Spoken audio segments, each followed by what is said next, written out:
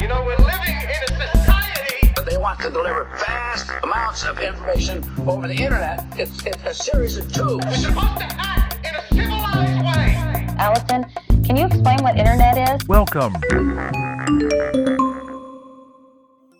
What's up, you guys? Happy New Year. I hope your 2020 is off to an amazing start. Minus the whole World War III bit. As we all collectively turn our eyes toward the future this month, I wanted to take a quick jaunt through the past. I have a really personal topic for you today, one that is really close to my life. And before I dive into these personal, emotionally loaded things, I just want to emphasize that the episode today is not meant to be a condemnation or a criticism of people of faith. My purpose today is to humanize these conversations and to share the stories of what happens after people leave Mormonism. As some of you might know, I am ex-Mormon. I was raised a faithful child of God in the Church of Jesus Christ of Latter-day Saints. I am a Mormon. Dang it! A Mormon just believe. I practiced devoutly until our tumultuous breakup when I was a teenager. My reasons for leaving Mormonism were straightforward. I disagreed with the antiquated gender roles and the homophobia. The more I read about the history of the church, the more sinister it felt. I tried to ask the adults in my life about this aspect of the church, but I was stonewalled with meaningless platitudes. Just believe. Just have faith. Which worked for a while, until I thought, nah.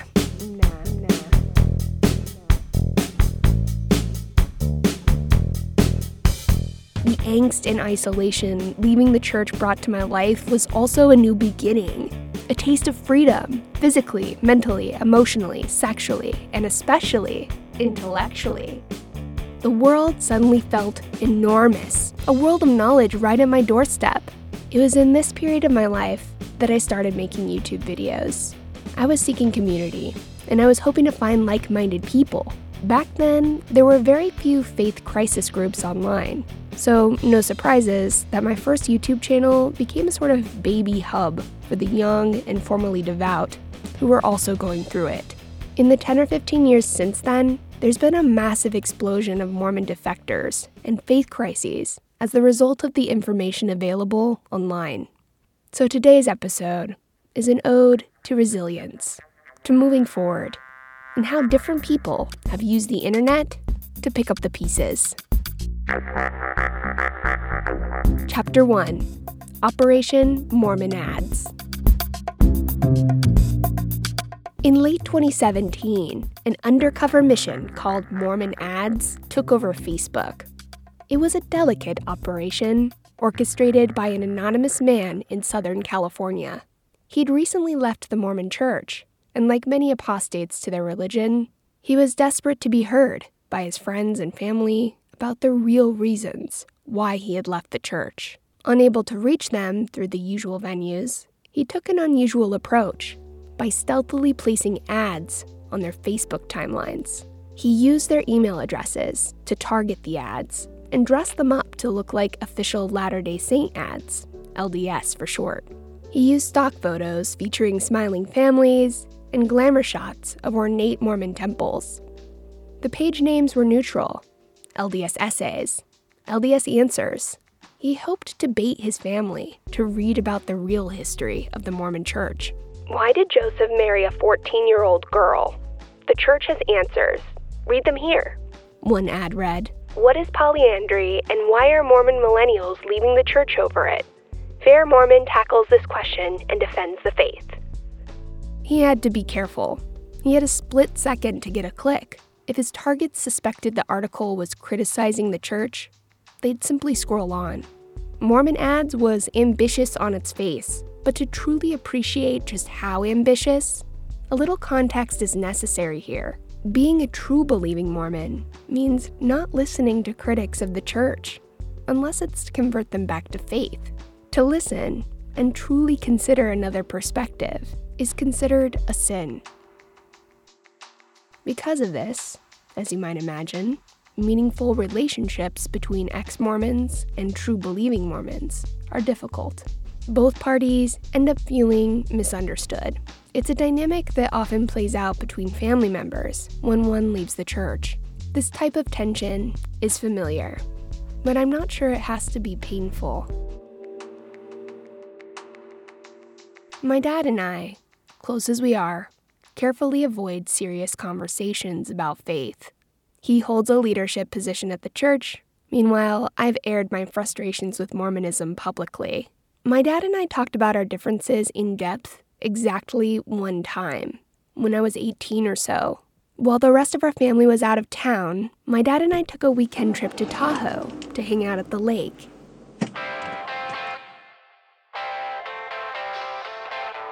On the trip, he listened intently to my questions about Mormonism and the nature of God. He was unusually patient with me and gentle, but still seemed strained. Looking back, I wonder if he thought his window to save me was closing. Our conversations that weekend meandered in the woods and picked up again over dinner, until at one point, he interjected abruptly. He told me he couldn't discuss it anymore. His faith was in jeopardy, and he'd reached his limit. This was a turning point in my relationship with my dad. He had tried, truly, and at that moment I decided that was enough for me. I never brought the topic back up again, and neither has he, really. But over the following years, our relationship slowly moved toward a healthier place, in spite of our differences. I consider myself lucky. Not every raging heathen apostate gets to be heard, truly heard, by their devout family, or finds real closure. In fact, most people don't. And so, desperate times call for desperate measures. Which brings me back to Mormon Ads. The project began to spread as other ex-Mormons who were also eager to reach family members got involved. They'd send him long lists of email addresses, make donations, and then he'd run the ads for them. About half of those targeted by the ads would actually click on them, which is actually a pretty huge success by Facebook standards. But eventually, there was a conflict within the ex-Mormon community itself. Is this ethical? Is it moral to plant thoughts and ideas for a targeted list of unsuspecting strangers? If you're pretty much any tech company, the answer is yes. This is, more or less, how hundreds of ads are served to each of us online every day. But tech companies are hardly a reliable moral compass. Mormon Ads wasn't selling clothes or gadgets. It was selling ideas. As we've seen in the fallout from the 2016 election, using Facebook ads to sell ideas is a dubious practice. But the intention of Mormon Ads wasn't world domination. It was to be understood. Where is the line? For some members of the ex-Mormon community, Mormon Ads had crossed it. The project was ousted from its major lifeline, the ex-Mormon subreddit, and it shuttered a few months later. Mormons are, of course, not the only faith community going through this stuff. In 2000, about 6% of Americans identified as non-religious. But today, in 2020, that number is over 25%. It's a sharp incline that picked up right as social media made its way into the hands of the masses. While we can't chalk it all up to the internet, because these things are rarely that simple, it's probably the largest contributing factor. But there are other factors as well, like the rise in individualist attitudes amongst millennials. We tend to favor individual choices and consequences over collective decision-making. There's also the role of community. Churches are no longer the community hubs that they were in the past. And for better or worse, many people are going online instead. Whatever the causes may be, or how aware the public is of what's going on, future humans will probably look back on this era as a turning point in crises of faith. But like Mr. Rogers says, in times of crisis, look for the helpers.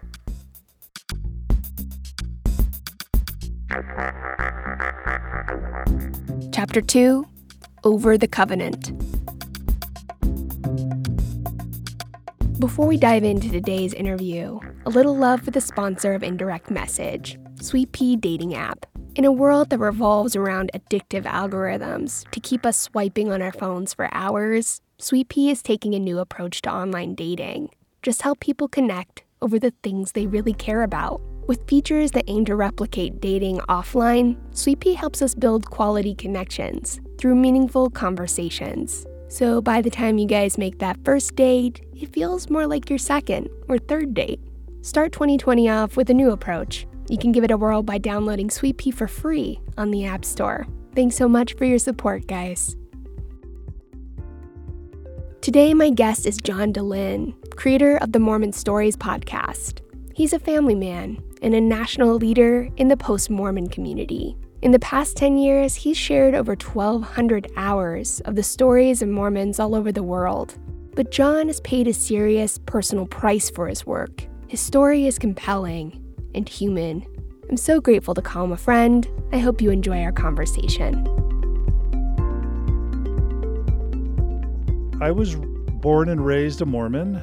We call that under the covenant. My Mormon ancestors were pioneers, and my grandmother was the daughter of a polygamous marriage. I knew my grandma, so I could actually talk to my grandma about what it was like to grow up in a polygamous household as the daughter of a second or third wife. And I served a Mormon mission in Guatemala and, went to Brigham Young University. That was the only school I applied to. And I was living the Mormon dream, got married in the Mormon temple in Washington, D.C., had 4 kids, and was really thriving in Mormonism until around 2001 when I started studying church history in depth for a calling that I'd received in church to educate high schoolers in a program we have called Early Morning Seminary. And I started studying Mormon church history to be a better teacher to these high school Mormon students. And it was while I was living in Seattle working for Microsoft. I had a great career, great job, making 6 figures and all that. And I had met with Bill Gates. I'd worked with the CEO of Microsoft, and everything was going really well. But then I had this faith crisis where I learned all this stuff about the Mormon church that I'd never learned before, like that Joseph Smith had over 30 wives, and some of these wives were 15, 16 years old, that 8 or 9 of them were married to other men at the time he married them. And that led me down this path of studying Mormon history in depth, and my faith just sort of unraveled. And it was a really traumatic thing to experience. No one in my family wanted to talk about it, not my parents, not my brother. No one in my local congregation was equipped to talk about it. And there was nothing on the internet at the time that could support people in faith crisis. And I got really depressed. I went 2 or 3 years just like not shaving, wearing Birkenstocks to work and to church. It was a dark time. My wife was kind of worried about what was going to happen to me. My kids felt like I was distracted and disheveled. And I realized something bad and something good. Something bad was everything that I had based my life upon was no longer true. What was good is I found a purpose in life, which I was searching for. And I realized that my purpose was going to be to help other Mormons go through this, because it didn't take me long to realize that people could get divorced over this stuff. People could get estranged from their family and friends. They could lose their community. Just like any high-demand religion or cult that you might study, whether it's Scientology or Jehovah's Witness or, Orthodox Judaism, you lose your faith in your religion, and it can be the end of so much that you hold dear and love. So I literally just I resigned from Microsoft in spite of the glowing career that I had. I moved to Logan, Utah, in 2004. And by 2005, I had discovered podcasts, and I started my own called Mormon Stories. And the podcast has been going strong for almost 15 years. And the whole purpose of it was to support Mormons who were in faith crisis or faith transition, to help prevent divorces, to help prevent depression and suicide, to help keep, families from splitting apart, but also to help maybe indirectly not only educate Mormons, but maybe get the church to become more educated and to be more humane about how they dealt with people who were going through what I was going through. So there's a lot to unpack there. Can I ask about your marriage? Did it put any strain on your relationship with Margie? Yeah, so fortunately, Margie was very open-minded. So even though she was devout in the church and she was a convert to the church, she had joined the church when she was 8 years old.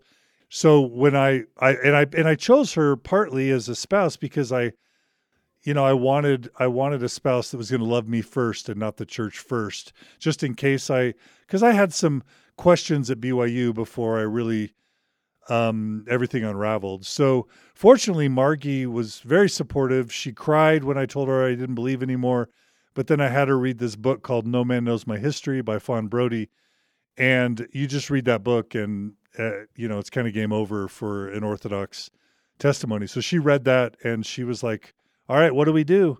And oddly enough, we stayed in the church after we lost our faith for another 13 years. And What? Yeah, because I had studied Judaism and I had learned from Orthodox Judaism that you don't have to believe in Moses or God to be a Jew. You can just be a cultural Jew. You can be a Reformed Jew, right? Or a Reconstructionist Jew. And I thought, well, I love Mormonism. The church had treated me really well. And if Jews can do it, we can do it. So I thought, well, we'll have the best of both worlds. We can stay in the church. We can keep the community. We can raise our kids in it. And I can sing and, all that stuff, but we don't have to believe. And so, part of the adventure that Margie and I went on was this idealistic quest to say, maybe you can be a Mormon but not believe, and maybe we'll start this podcast together, and maybe we'll actually transform our church and make our church more progressive. So Margie became my partner in all this in pretty short order. And I imagine that's a happier ending than a lot of people have. Oh, I was super lucky because many of the people that I deal with, they tell their spouse they no longer believe, and within short order they're served divorce papers and they're ostracized and alienated from everyone they love and care about. And the kids are become, objects of a custody battle. And yeah, leaving Mormonism can end your life as you know it, just like in Scientology or the Jehovah's Witness organization. It's not always that way, but it's often that way. Do you think that happens to couples who put faith as the most important aspect of their life and the relationship is secondary, or is it fear? I mean, what separates you from people who end up divorcing over this? Well, that's the whole thing, is that if you're doing Mormonism as you should put God in the church over your family, because the church teaches that the whole purpose of this life is to get to the celestial kingdom, which is the highest degree of heaven, where God lives. That's the whole purpose of life. And so Mormons would believe that if your spouse can't take you to the celestial kingdom, then you need to find a spouse that can. And so you really, most Orthodox Mormons that get married, they marry the church, they mutually marry the church more than they marry each other. It's sort of like you serve your 2-year mission, you're 20 or 21, you get home, you find the first, woman or man that you're attracted to that has a heartbeat, and within a month or two you marry them. And it kind of doesn't matter whether you're best friends. What matters is, are you attracted to them? Are they worthy? Are they righteous? Will they raise healthy, righteous children? And will they stay committed to the church? And so if you're doing Mormonism right, it will wreck your family if your partner leaves the church, because the church comes first. Does that make sense? Yeah, absolutely. It's kind of ironic because so much of the Mormon experience is about family. And I think that's what draws a lot of people in, is the focus on the family home evenings, a lot of doctrine about what family means in the afterlife. So it's kind of disturbing that, everything can just kind of go up in smoke so easily. No, that's what's ironic, is that the Mormon, any Orthodox Mormon will tell you that family is among, it's like God, church, and family are the most important things. But that's the rub, because Mormonism destroys families. It's a great foundation to build a healthy happy, vibrant family, assuming everybody's on the same page. So if everybody's on the same page, everybody believes it's like the Garden of Eden. It's beautiful. It's literally perfect. It's like the Osmond family. It's Donnie and Marie. It's motherhood and apple pie and all goodness. Where it goes off the rails is if a kid is gay, or if a kid loses their faith, or if dad or mom doesn't believe everything. Then all of a sudden it can become the worst nightmare of your life. So when you set out to sort of maybe change things from the inside by being a cultural Mormon, as you're kind of describing, what kinds of things were you gunning for? One of the main reasons why Mormons lose their faith in the 21st century is because of Google and the internet. If you go back 10, 20, 30, 40, 50 years, there were historians that knew there were problems with the church's history and with its founding and with its truth claims. But anytime a historian or a scholar or an activist would talk about those problems, they would be excommunicated from the church. So the author of that book, I mentioned Fawn Brodie, who was the niece of Mormon prophet David O. McKay, she came out with that book in 1945. It's called No Man Knows My History. And she was a legit scholar. She had studied at the University of Chicago. She went on to be a professor at UCLA, one of the first real legitimate female historian scholars in the 20th century. Well, she was excommunicated within, 5 years of publishing that book. And so immediately that book was branded as subversive, and then Mormons knew not to read it. And if you go to any decade of Mormonism, the 60s, the 70s, the 80s, the 90s, you'll be able to find people that tried to speak up about the problems with the church and were summarily excommunicated. And so what you would have by the year 2000 is millions of Mormons who were raised Mormon, who were sixth generation Mormons, who spent years in church education and had no idea about even the most basic things that most people know about Mormons, that Joseph Smith married 30 women, that, the things that I mentioned before, that they were married to other men, that they were 15-year-olds, some of the ways that Joseph Smith was dishonest, the fact that he perpetrated fraud, the fact that some of our founding scriptures are literally disproven by science as being objectifiably non-historical and false. But you'd get Mormons in 2005 who didn't know any of this because they only read correlated, approved versions of church history and were warned to stay away from anyone who taught any version of the history or the doctrine or the theology that wasn't supported by the top church leaders. And again, they would punish and excommunicate anyone who tried to teach the legitimate factual history. And so I think job one for Mormon Stories was to educate Mormons about their own history and doctrine and theology. But oddly, I wanted to do it in a way to where they could still maintain faith. And that was, because the Bible's got problems. Moses kills somebody. Noah gets drunk. Like Peter denies Christ. Like if you read the Bible, you'll find all sorts of prophets and apostles doing all sorts of crazy things. People hold slaves in the Bible. And so I had this naive idea that people could still know all the factual history and the doctrine and theology about Mormonism and still believe. And so job one of Mormon Stories was to educate Mormons about their own history. I suffered in silence. So many people I knew were suffering in silence. And I thought, we need to be able to connect with each other. And if our bishops or our wives or our leaders or siblings or our parents won't be able to talk to us about these problems, well, then let's form these communities of support so that Mormons in Seattle, post-Mormons in Seattle can support each other. In London, in Brazil, wherever you are, let's use the internet to make it easy for people to find community. That was probably maybe in the end, that was the biggest thing that we tried to do. Yeah, and you have succeeded in doing that, but you were not able to do it while being a friend of the Mormon Church, right? Yeah, so we created literally hundreds of Facebook groups. We definitely have succeeded in creating communities all over the world for post-Mormons and progressive Mormons to connect with each other. But yeah, the church gets really uncomfortable when Mormons meet and talk and connect outside of its approved channels. So the long story short is the church initiated an investigation of me various times throughout the life of Mormon Stories, but the third time it started an investigation in 2014. It actually ended up holding a disciplinary council, like a trial, and it ended up excommunicating me in 2015.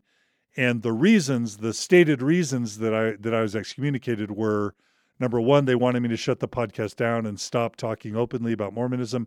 I told them I couldn't do that. They wanted me to stop having any meetings stop creating support groups for Mormons to talk to each other.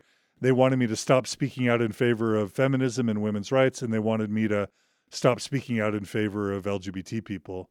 And I told them I couldn't do any of that, and so they excommunicated me. My God. So, yeah. So by that point, were you kind of ready for what happened? You'd been investigated multiple times, or was it still kind of a shock? It was awful, honestly. I mean, from the day I bought the microphone in 2005, because I had seen so many people get excommunicated, I knew that was a real possibility. But unlike a lot of people that become activists in Mormonism, I didn't become an activist because I hated Mormonism or wanted to burn it down. I became an activist because I love Mormonism. I love the Mormon people. The church had been very good to me.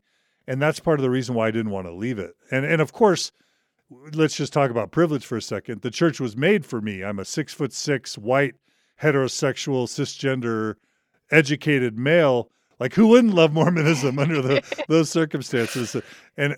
And I looked at my activism as the tax I had to pay to remain, a member when there were so many problems in the church. But because I loved the church so much and had so many fond memories of it, and it helped me through a lot of hard times, even though I knew excommunication was a high likelihood, I still had this naive belief that somehow I would escape it. And when it happened, I found it to be incredibly barbaric and inhumane and medieval and cold and un-Christ-like. And it was deeply traumatic for me, for my wife, for my kids, and for the Mormon community. My excommunication was covered in the New York Times. It was global news, and it was awful for years. And I think my family is still recovering from the trauma of that excommunication. I'm really sorry to hear that. There are so few people in the world that have hearts like yours, John, and they really did lose such a beautiful asset to the church. And I know you know that, but I think it's important to remember that. And I think it's really amazing what you've done in the aftermath and how you're really a shining example of how you can turn something that traumatic into something productive and healing, not just for yourself. I don't know how much this has helped your own healing process, but for a lot of people. And it seems like the podcast itself and the Thrive Conference, maybe you've had your own faith process through those projects.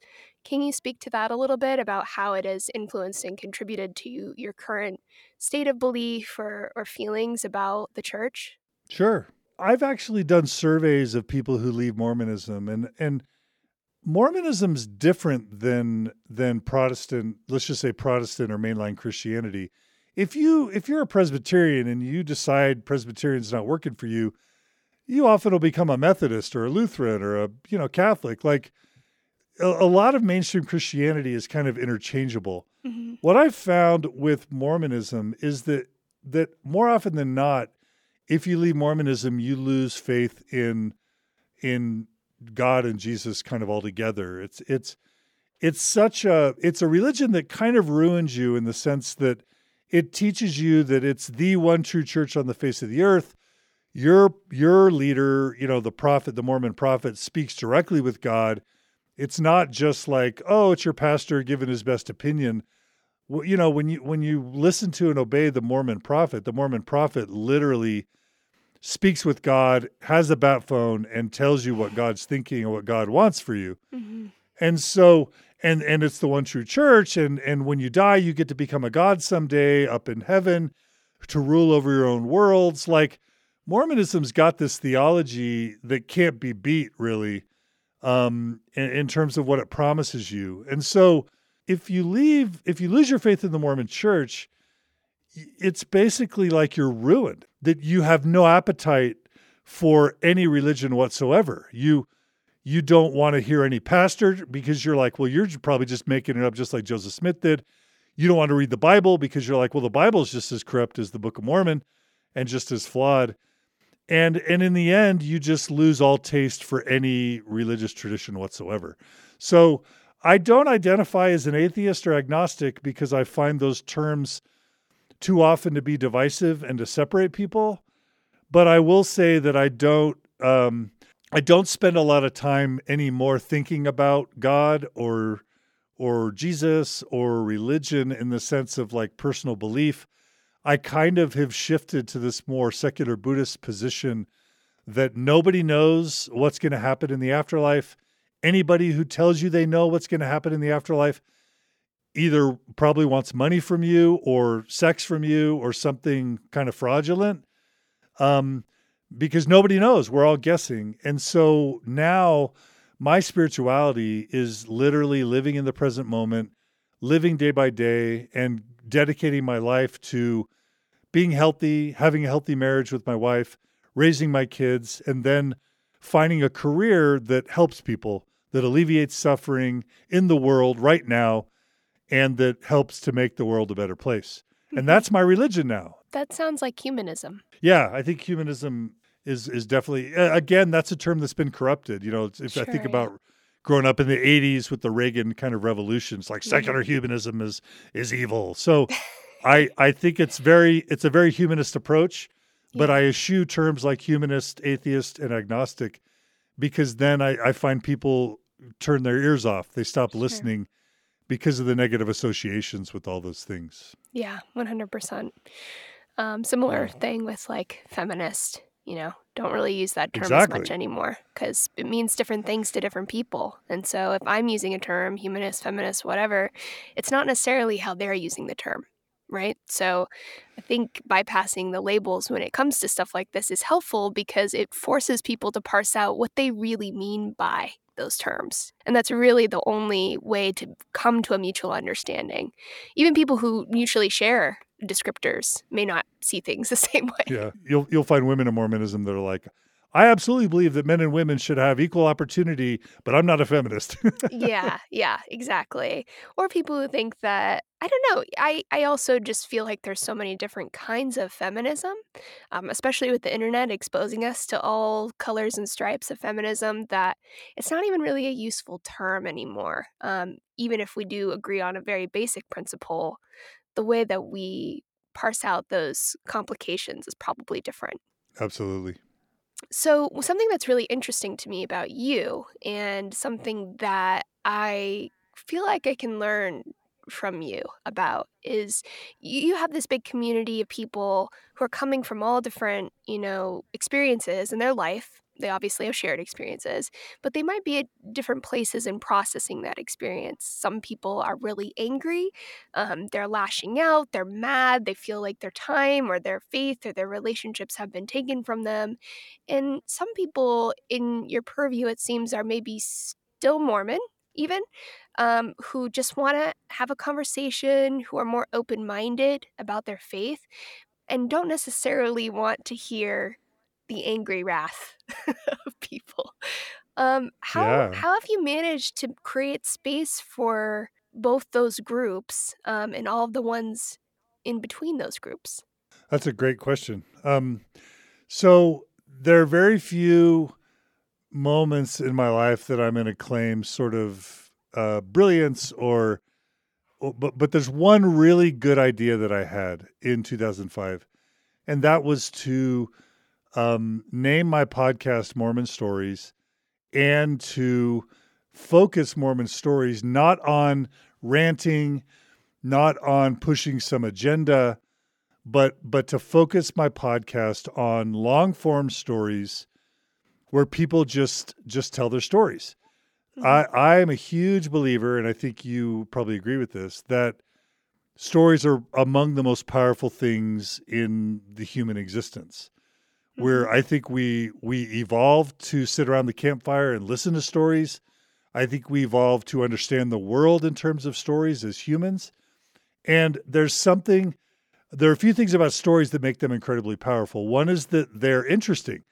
Everybody wants to listen to a story. Nothing makes, what is Hollywood? Hollywood is a bunch of movies that are basically telling stories, and that's the whole entertainment industry. So stories are the best medium that I think we've discovered as humans to get people to feel.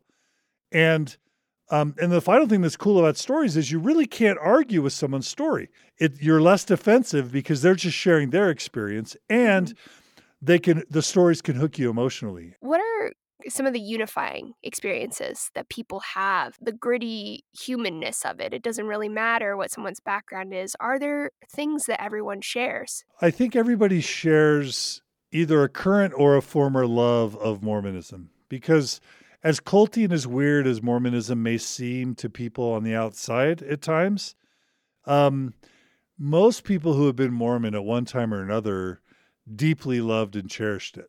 Sometimes people don't really understand what it's like to really be a Mormon. They think it's like some weird sexual cult or something. But the Mormon culture is actually really beautiful. Can you speak to that a little bit? Yeah, there's so much. So here, you'll have to stop me, but here we go. So number one, it's a great support for families. Mormons tend to have really close-knit families on average. And so you've got, you almost always have 3 to 6 siblings. Your parents are committed to your family, and your family's really tight-knit. You pray regularly with your family, like daily, morning and night. You study scriptures together as a family. You have family home evening, which is where your family gets together every week on a Monday night, and you play games, and you talk, and you laugh, and you eat, cookies or brownies or Jell-O. If you're living the Mormon dream, you have this congregation of members that you've known for a long, long time. All your close friends are in the church. They all believe like you do. And you've got this community of families that all want to help you. So if your mom gets sick, they bring you casseroles. If your dad loses his job, they'll help you find a new job. If your house, if your roof needs repair, 20 Mormons will show up and fix your roof. And if you need to move, Mormons where you're moving from will show up and help you load your truck. And then wherever you go, whether it's down the road or to another state entirely, wherever you arrive, you let the Mormons there know that you're arriving, and Mormons will show up to unpack your truck and move all your stuff into your house. That's not fiction. That is the Mormon experience.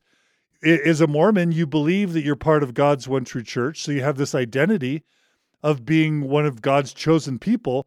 And it feels great to know everything, because Mormons believe that they know where we came from before we came to this earth, why we're here and where we're going, and all the important truths of life. Mormons know it because we have this thing called the plan of salvation, or the plan of happiness, which tells us why we're here and where we're going. And you're right, and everybody else is wrong, so you're better than everybody. Like, what's not to love? I don't get why people don't see that as amazing.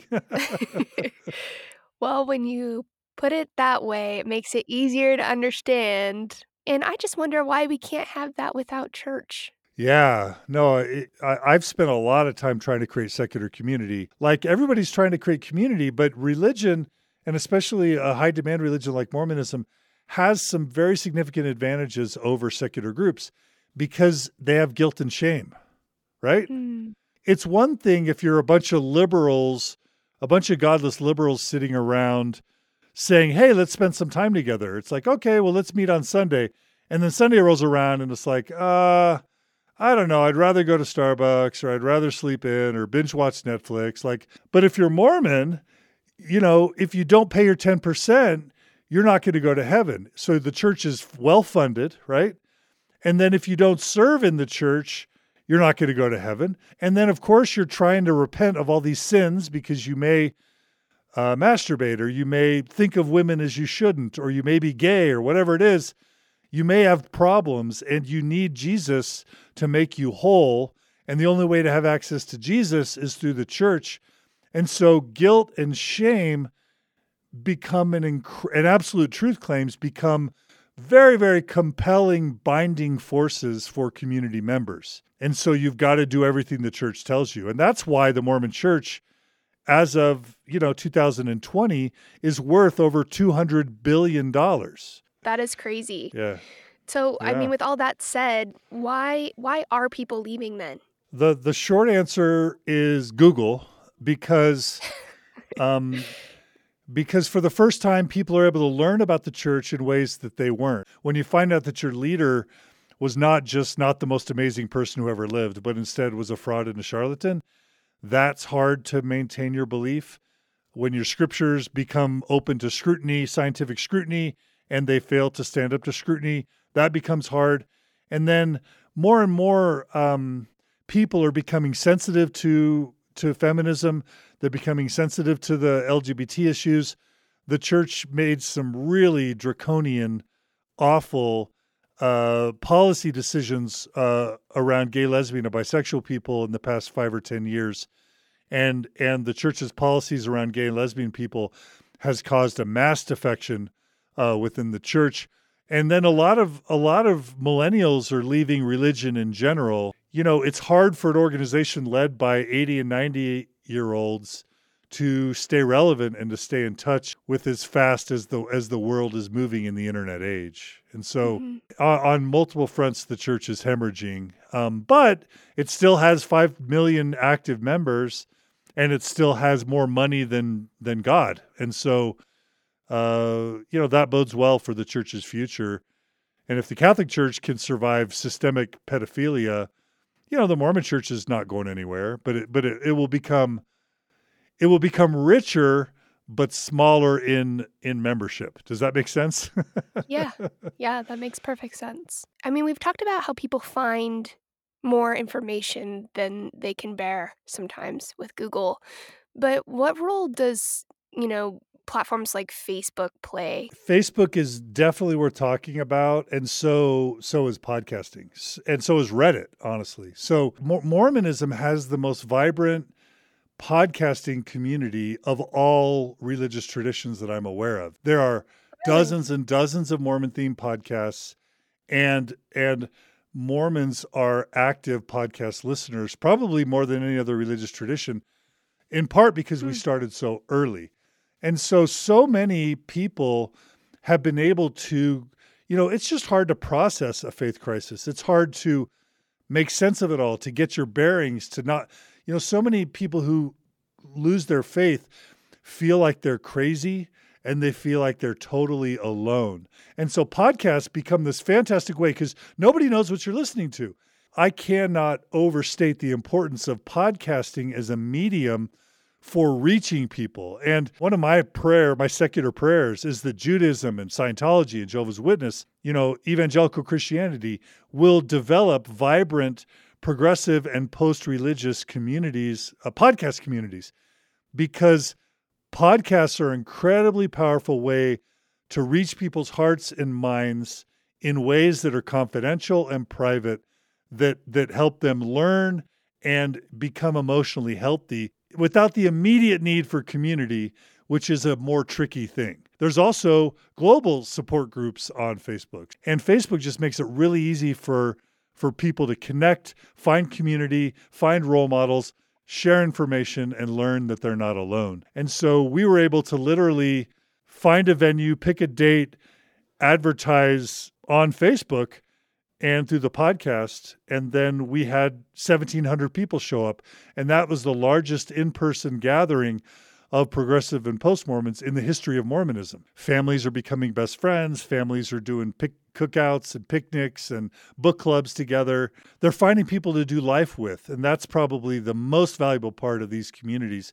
If you could just find 3 or 4 or 5 close friends or couples who live kind of near you, you can watch each other's kids, you can deliver each other casseroles, you can help each other move. You don't need some Orthodox, fundamentalist religion to have community.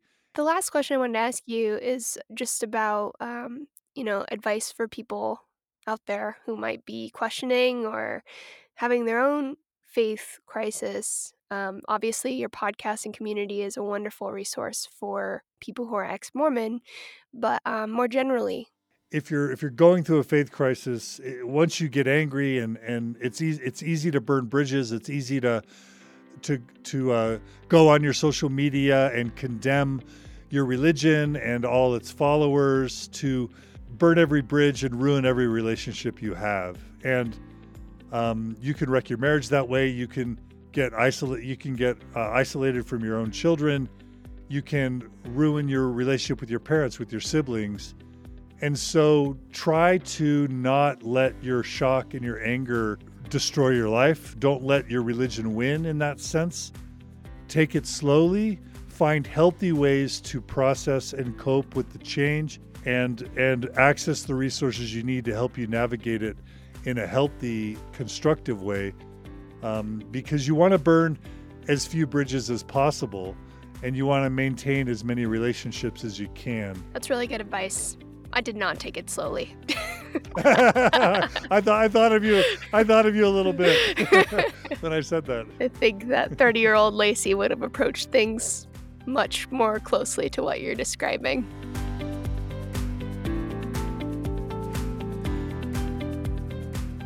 That's enough of the past for now.